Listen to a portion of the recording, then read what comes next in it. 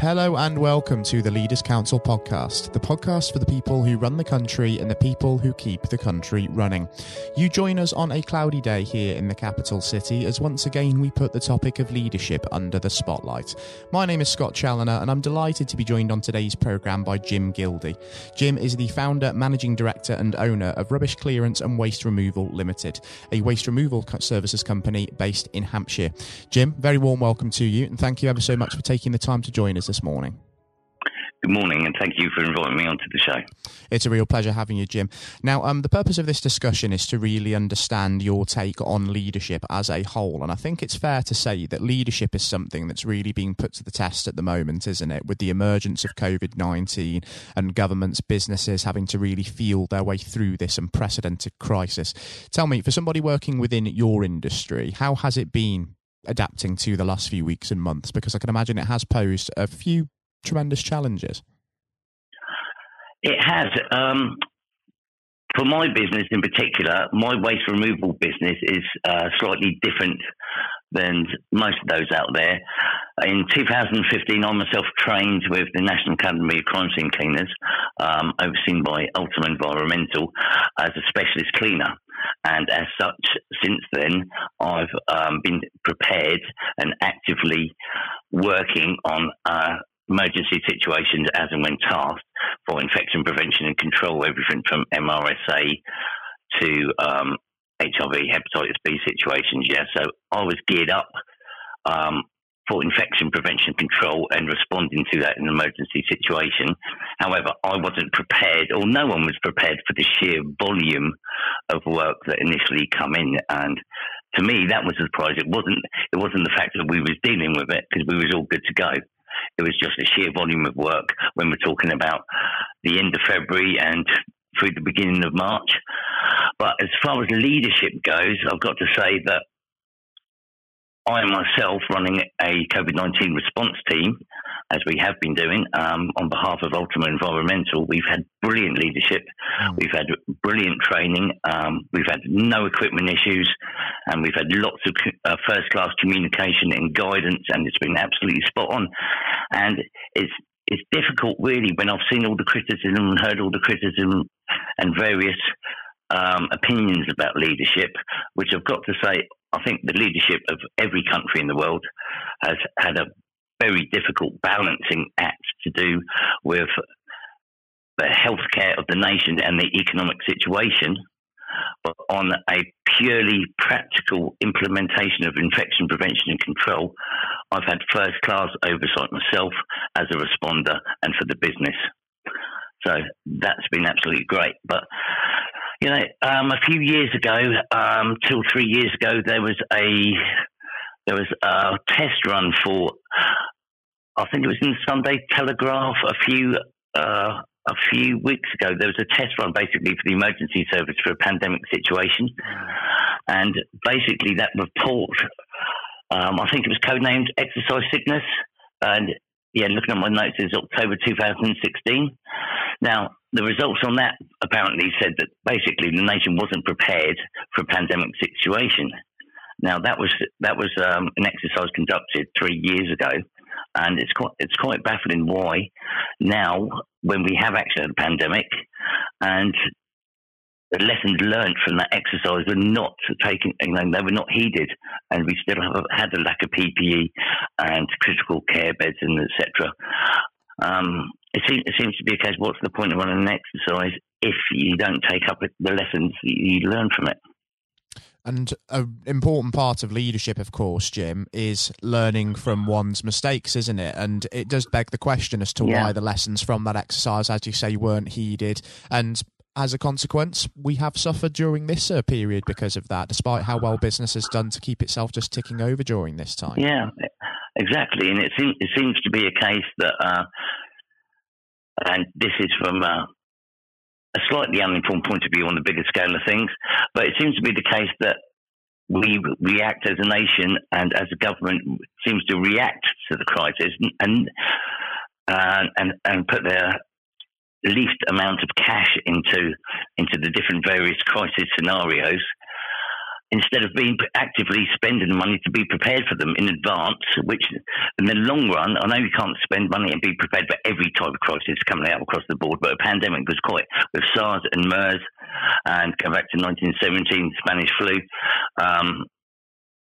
and all that sort of stuff coming through, you know, you've got to be prepared for it. You've got to be. This is one of the things you have got to be prepared for in some way, shape, and form. And we just weren't. We had warning signs coming along, and we've had an exercise that showed we weren't prepared, and basically nothing was done about that. The lessons weren't learned, and I find that quite shocking. It's really brought the proactive approach versus reactive approach into the limelight, hasn't it? And one good example of that is the timing of the lockdown that people are picking out. Because if you look at the Italians, for example, their lockdown began as early as March the 9th, and we didn't follow suit until the 23rd of that month. So we were still playing a little bit more of a laissez-faire approach, let's say, until we then imposed those harsher measures. So as a business leader, Jim, I suppose you're very much in favour when difficulties arise, you jump in, you get on top of them as soon as possible, as opposed to just sitting back, letting things play out. Get in early, as well as, you know, getting early instead of, you know, let's see what develops and then react at the last possible minute. You know, it seems to be the wrong approach. In the same way as a response team, on some occasions, some of the clients we work for in the earlier part of this pandemic had a attitude of, let's wait and see if we've had personnel that come up positive on testing, instead of when they've got someone they suspect that might have COVID-19, instead of reacting then, waiting for the 3-day window as it was at the time, I think, for the testing. They've potentially interacted with lots more people. And so rather than shutting it down just in case or waiting until it was confirmed, then isolating that person is a massive difference. It's a massive difference in the spread and transmission of infection. Exactly, because back then, of course, the R rate was much, much higher than it is now. Just speaking of staff, while we're on that topic, Jim, how have the staff at your business actually found it sort of conducting themselves and dealing with this? Because we've heard a great deal of stories of people really going above and beyond during this period, whether they've had to continue working or whether they've had to adapt to working remotely. And I can imagine with the amount of work that you've had to take on during this period, that it's been similar for yourselves as well. Well, yeah, I mean, on February the 13th, I come back from holiday. I always take them in the earlier part of the year when it's quieter. And as I come through at Heathrow Airport, I got the phone call to go to a job in Surrey, and that was a suspected presence of COVID-19, and that was February the 13th, I believe. And since then, myself and my team have been living in an isolated bubble, shall we say, where we've tried to isolate ourselves as much as possible from the general public. And everywhere we go, basically, in the vehicles, going to jobs, one of us has had a mask on at all times, and gloves, etc., to protect each other from inhaling any infectious material. Taking temperatures, we're using the forehead thermometers, and we've had to adapt our lifestyle to basically live like that all the time. And that was from a lot earlier than that coming, the guidance coming from the general public. We've done that from the word go. As we've been dealing with infection prevention and control, we're geared up to do that. So as soon as this started, we went into that mode. And it's been quite challenging. It's been quite lonely. It's been something we never expected to do on this scale, but at the same time, it's something we have done quite successfully at work and in our personal lives, and we've been infection-free and we've had no problems so far. It's certainly good to hear that that's been positive. And I understand as well that you discussed in the Parliamentary Review article you put together, Indispensable Guide to Best Practice, of course, that you were quite hopeful for the future prior to the pandemic breaking out. And given how busy you've been, I can imagine that that's still very much the case. The future seems quite bright for yourselves at this point. Well, on the business-wise, the company and ourselves, we've had no problems at all. We've been working flat out through the COVID-19 pandemic, and we can't see that ending anytime soon. So as a business goes, I'm very hopeful for the future. Everything's going absolutely fine. Obviously, working in this crisis situation and being a response team, been leader of a response team and providing response services is the future for the foreseeable future. It looks great business-wise.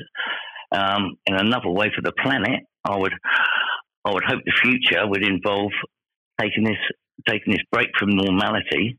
I would like to hope that on a world level that things will change for the better instead of going back to the normal run of business. World leaders will take the opportunity to change things where they can. And I think there has been a renewed focus on sustainability as well as mental health and well-being during this time. So that's incredibly important to carry forward. Human beings are, of course, creatures of habit. So hopefully we don't sort of phase back in and forget that.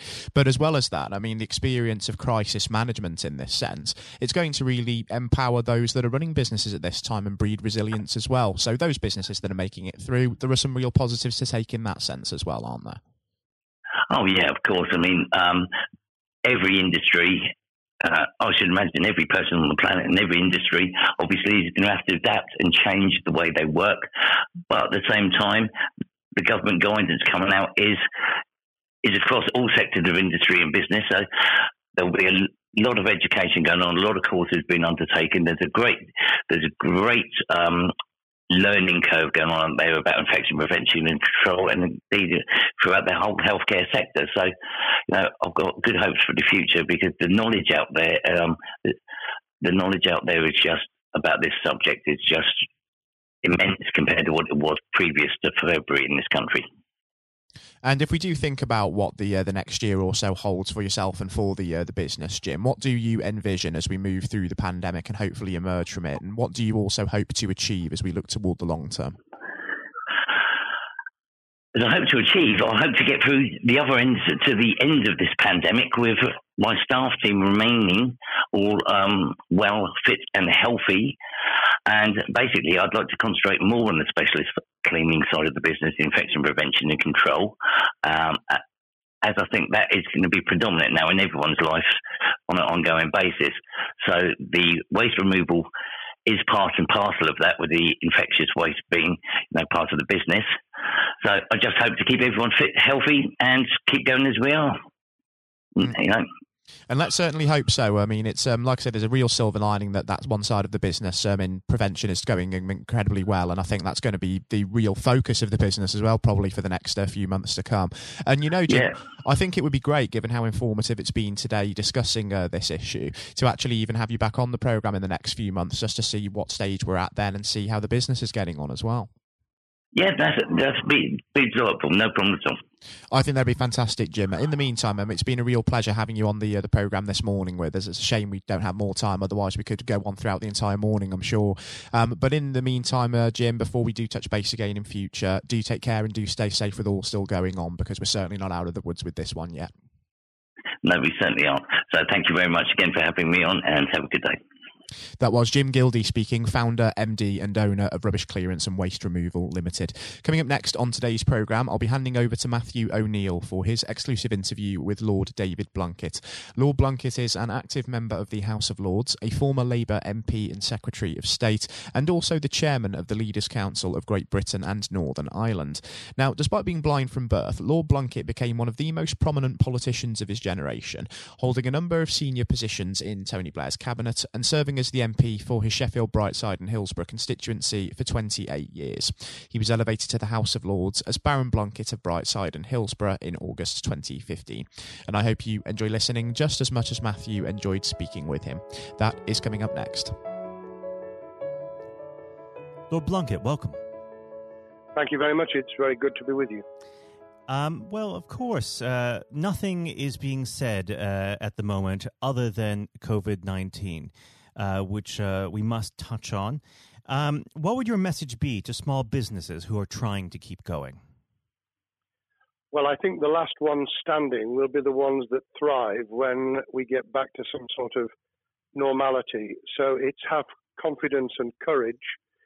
Obviously take advantage as far as you can of the government help. I think that Rishi Sunak, the Chancellor, has gone about as far as you could have expected. Mm-hmm.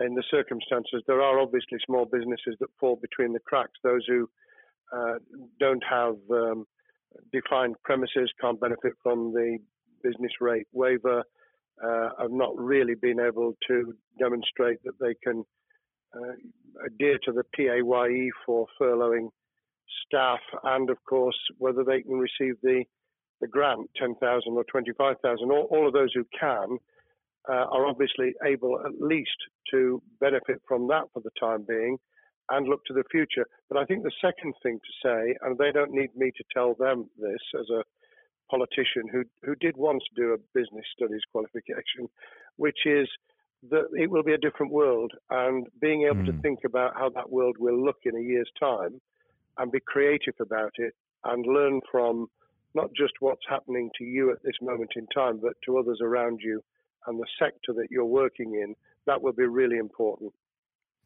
Do you feel that the long-term effects of the COVID-19 outbreak will in some ways be positive for British industry? Well, only in the sense that people are having to be creative, they're having to adjust and innovate. Therefore, they're thinking about more productive, if you like, greater productivity ways of delivering the same service or delivering the same products. And in that sense, I think we'll have temporarily at least very much higher unemployment than we've become used to, but we'll probably have a burst of productivity, which will help with the recovery. Whether it will help with the inequity of the way in which our economy is imbalanced, both between services and productivity and the production of goods and services, I'm not sure. What we will need to try and do is to ensure that the geographic imbalance that exists is, as far as humanly possible, is dealt with by both the entrepreneurship and innovation from the bottom up and targeted government help, which will still be needed. And we are now in the throes of the kind of borrowing that we saw back in 2008 to save the banking and economic system. We're having to do that to save the whole of our productive business and commerce, and I think that will have to be sustained for some time. Do you feel that people will take a second look at global supply chains in the wake of this outbreak? I think there's going to be much more creative ways of using local supply and linking up inside sectors much more effectively. And I hope that the Leaders' Council will be able to play a part in that, in the sense that people who have something in common, a synergy in terms of what they're delivering, whether it's a service or whether it's manufacturing or whatever, will be able to see that there's a good outcome from knowing the sector better, linking with people, not just geographically, locally, but those in this country who may not have been on the radar in terms of what they produced for the supply chain. And of course, ensuring, because there's quite a lot of fraud going on as we speak with people getting into cyber attacks, that they'll also take account of going into the cyber security side effectively as well. The more we are online, the more people who are working from home, the more vulnerable those businesses and their supply chain become. And that's something to think about as well. How important is strong leadership at the moment? Well, I actually think that it's brought to the fore leadership in a whole range of areas, from obviously government itself, and there's been ups and downs with the Prime Minister's severe illness, but all the way through the public and private sector, people have, to use the jargon, stepped up, and they've shown local, regional, national level the kind of leadership that Britain historically was very good at. Regrettably, we've not seen the same on the international scene for all kinds of reasons, but maybe we will in future. So I think out of this will come experience of people who have seen an opportunity to do good, as well as seen an opportunity to provide a good service or goods, including, for instance, shortages for the health and social care system, the food chain and the like. But also, I think in terms of seeing the synergy between the private and the voluntary sector and using people's commitment to each other in a very positive way. I'm not sentimental about this. Things will revert. But actually, I think there's a kind of moment of moral judgment of people feeling that they've got a role to play outside the immediate survival that they're engaged in.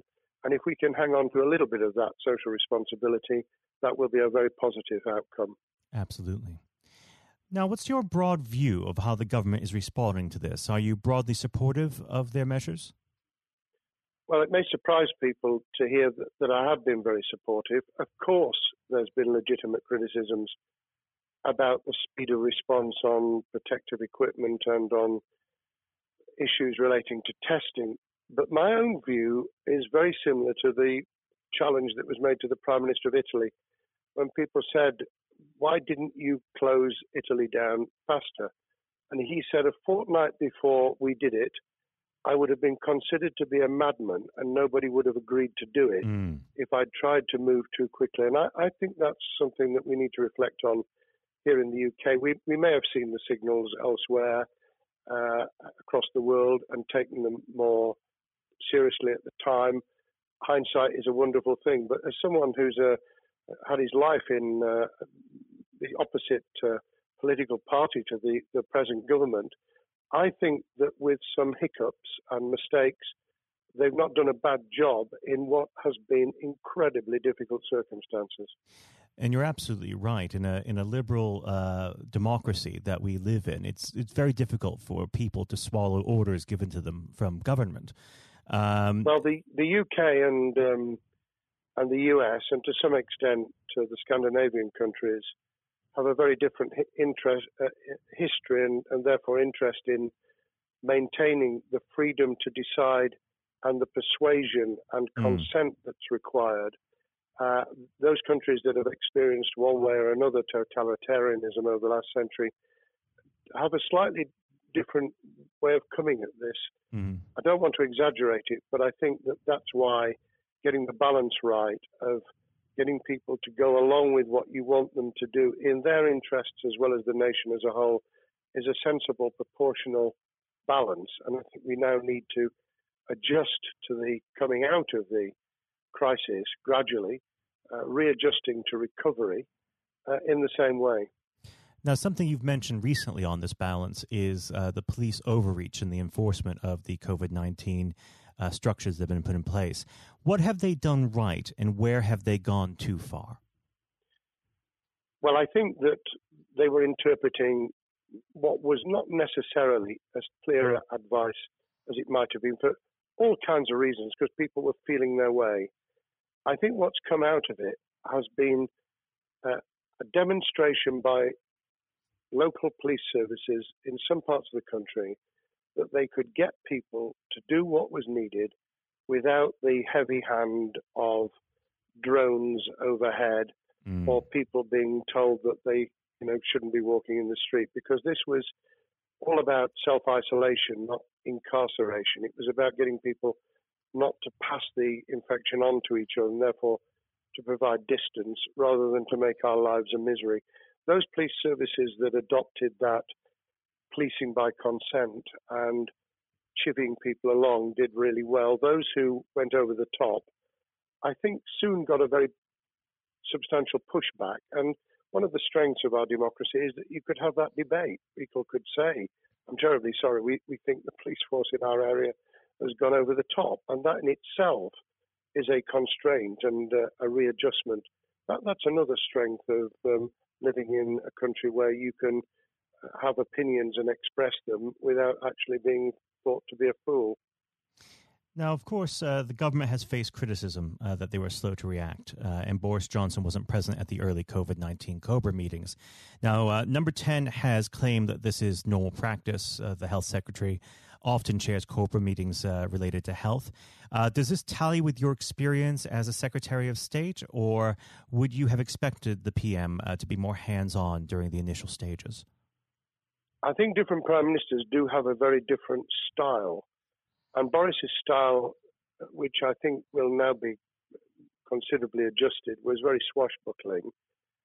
In some senses, delegating is a good thing, as every leader of every business or public service knows. Those who try to pull too much into themselves end up with a massive bottleneck, great failure of trust, and the inability of people to show what they're worth and to demonstrate their capability. So I'd be very wary of jumping in and saying he was wrong to delegate the essential COBRA meetings. What I was surprised about was that he didn't chair the first couple, because my experience with Tony Blair for the 8 years I was in cabinet was that Tony was a great delegator, but he would get a grip to begin with, watch what the difficulties were, and then give people direction and confidence to be able to get on with it. So looking back, I think Boris himself probably thinks, God, I wish I'd spotted the signals from elsewhere in the world more rapidly, and I'd just been there. However, this also raises another issue. All of us in positions of leadership need good teams around us. I think after this is over, he will be assessing those who really did step up and those who demonstrated their inadequacy. I think we'll probably end up in a year's time with a much stronger cabinet than we have today.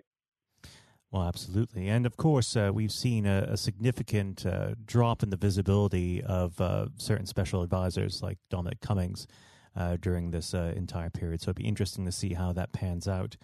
It's certainly readjusted the role of those behind the scenes with those who should be taking the decisions, having received advice. Obviously, there's been a complete transformation in the profile of experts, if I might use that term, who'd previously been denigrated. Scientists, medics, people with behavioral science understanding. My only criticism was, were we getting wide enough advice? Were we narrowing it too much to a couple of key centres in London? But that's because I've always been adverse to everything being London-centric. I think there's great expertise, wisdom, experience out in the sticks, and we should use it. Rightly so. Now, was pandemic planning part of your time as a minister, particularly perhaps when you were Home Secretary? Well, it was, but it was on the back of risk arising out of counter-terrorism measures. Right. I was the Home Secretary for 3 months when the attack took place in September 2001 on the World Trade Center and beyond. We did an enormous amount of scenario planning, both desktop and real.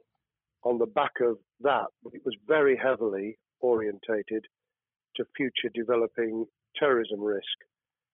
I certainly got involved with talking about pandemics. I remember being at a seminar in Edinburgh where the university there had done a lot of work itself on the issue of pandemics. And of course, we saw SARS and other things emerging. I think people have criticised the government for not picking up the report from 2015, 5 years ago. I think that what happens is human nature kicks in. You deal with what you're immediately faced with. You can sponsor reports, and this is true of business planning, of course, as well, and scenario planning for what business continuity will look like, recovery plans for business, what will happen if there's a cyber attack, what happens if there's an energy shutdown. These kind of things you can look at, but you're immediately turning your eyes to what's in front of you. And had we picked up a bit more on the danger from Ebola and SARS and what have you in the past, then we might have said, what if something hits us in the developed nations that we don't have a vaccine for, that we can't immediately whisk up protective materials or equipment, or for that matter, medicines that help with recovery, all of which we now see are a danger. I think this will make an enormous difference to the planning for the years ahead. I hope it will be widened so that we don't just look at what's happened, because very rarely do you see something exactly repeat itself. Some of the circumstances will be, but others won't. So that's why I've put emphasis in what I talk about on looking at the other virus, the cyber attack scenario, which could be just as dangerous in a world of just-in-time provision. One of the miracles of the modern developed world, except for the very poor, has been the distribution of food. A lot of it on computerized technologically advanced systems, if that were to come down, we'd be in real trouble. So I think we need to think those sort of scenarios as well. So have a full plan across both sectors, biological warfare, pandemics, and cyber warfare. Yes, and to do so on different levels. I think, again, thinking global but acting local, we need a lot more to think about what would happen if something took shape that actually broke down those national and global chains and how we would cope. And without, obviously, we've got enough fear and anxiety to last a lifetime. Without creating even more anxiety, we can think about those things for the future in a more rational way, I think. Now, aside from the physical threat of the virus, one of the things that people are vastly worried about is the effect on the economy, not just national economy, but also the world economy. Now, it has been said by certain parties, and I'd like to garner your thoughts on this. Is there a danger of the effects of the lockdown being even worse than those of the virus? Were it be prolonged, I fear that balance would tip the other way. It is about proportionality. It is about balance. It's the wisdom of Solomon, really, to get the moment right when you start to move and then to move quickly. There's no doubt whatsoever that we are stocking up, not just on the economic and employment front, which will be devastating enough, but on the health and social well-being front, enormous challenges. And they will need careful handling because there's a lot of people whose lives, for a variety of reasons, are at risk in the future on a scale that we've been dealing with over the immediate handling of the pandemic, concentrating really hard on those affected by COVID-19, those sadly who have died or been seriously incapacitated. That will roll over into the economic, the social, the mental health and cultural well-being of the nation, and that will need all of us to pull together as well. Absolutely. Now, do you believe the government's doing enough for business? I think that the speed of reaction once the scale of the pandemic was clear was very good. I've praised Rishi Sunak for his action. Remember, a chancellor who had only just come into office was planning to deliver the budget in the middle of March and has had at least three equivalent budgets since. I think he's handled it very well, understandably worried now about what we're doing to our economy. The level of borrowing is sustainable because of low interest rates, but it reaches a point, of course, where it tips over so that you can't then do the kind of structural investment requirements that the government were laying out before and in the March budget. And those will have their consequences as well as a planned payback over many years. I think we've learned something over the last few months. We needed to take immediate action. We don't want another round of austerity equivalent from 2010 through to 2019. I don't think the nation, on the back of what's happened and the challenges we have, could take that. And therefore, we need a different plan, economic plan, over a much longer period, just as we did from the Second World War all the way through to 2002, when the final American loans were paid off. Now, of course, one thing that's on everyone's lips, how much longer do you believe that the lockdown can go on for? I believe that we need to be substantially back in action as an economy in June.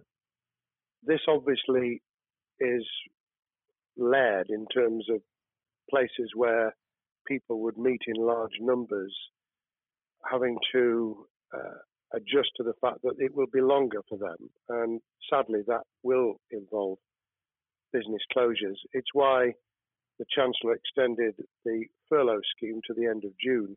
Mm-hmm. But unless we get things moving in June, I think we'll run into the summer where all kinds of services and industries will have a chain reaction effect. And what happens with one will then have a major impact on another. And then you get the skittle effect where things get knocked down that you hadn't perceived were going to be affected. So I very much, if I were in government, and I always think of things in that context, what would I do if I were in government? I would be on the side from the second week in May, on the side of the hawks in terms of saying we've got to start moving, and we've got to do so with the collaboration and cooperation of the public who have got the message, who did behave, who responded magnificently. Let's try and get back, perhaps, doing things differently for a time, but substantially getting back to business as usual. And unless we do that, then those areas that can't and wouldn't expect to be back in action immediately get pushed further into the middle of the year and the autumn, and then they become unsustainable. Now, of course, one of the other major developments we've had recently are the changes in the Labour Party. So if we could just speak on the Labour Party for a while. This might sound like an obvious question, but how does Sir Keir differ from Mr. Corbyn? Well, I'm biased because I believe the Labour Party has come out of 4.5 years of a black hole of a nightmare, where it neither represented a credible opposition nor an electable government, and the combination was to let those who supported the Labour Party and needed some of its policies let them down very badly. Sir Keir Starmer both is a highly intelligent, professional lawyer who, as Director of Public Prosecutions, led the service well, had to take difficult decisions at a time of austerity, understands the world beyond Labour members, but has been able to do business with those who originally supported Jeremy Corbyn and was able to command support from them. His creation of a balanced shadow ministerial team has been very encouraging. I supported Lisa Nandy, who he's made shadow foreign secretary, because I thought she understood the north of England and the disaffected former Labour voters. But I believe that Sir Keir has taken on board those who have something really sensible to offer, and I believe he will be both a great leader of the opposition. More importantly, he will then present himself as a credible alternative Prime Minister, and all governments need an alternative government at their shoulder. It was true of us from 97, and it took the Conservatives some time to recover and to get to that position, but they did, and the Labour Party will, and that's crucial for our democracy. All of us need to understand and appreciate that a living, breathing, functioning democracy requires a credible, confident, and in many ways supportable opposition, as well as a government that we clearly want to do well, because none of us want, as we didn't with the COVID crisis, none of us want the government to fail.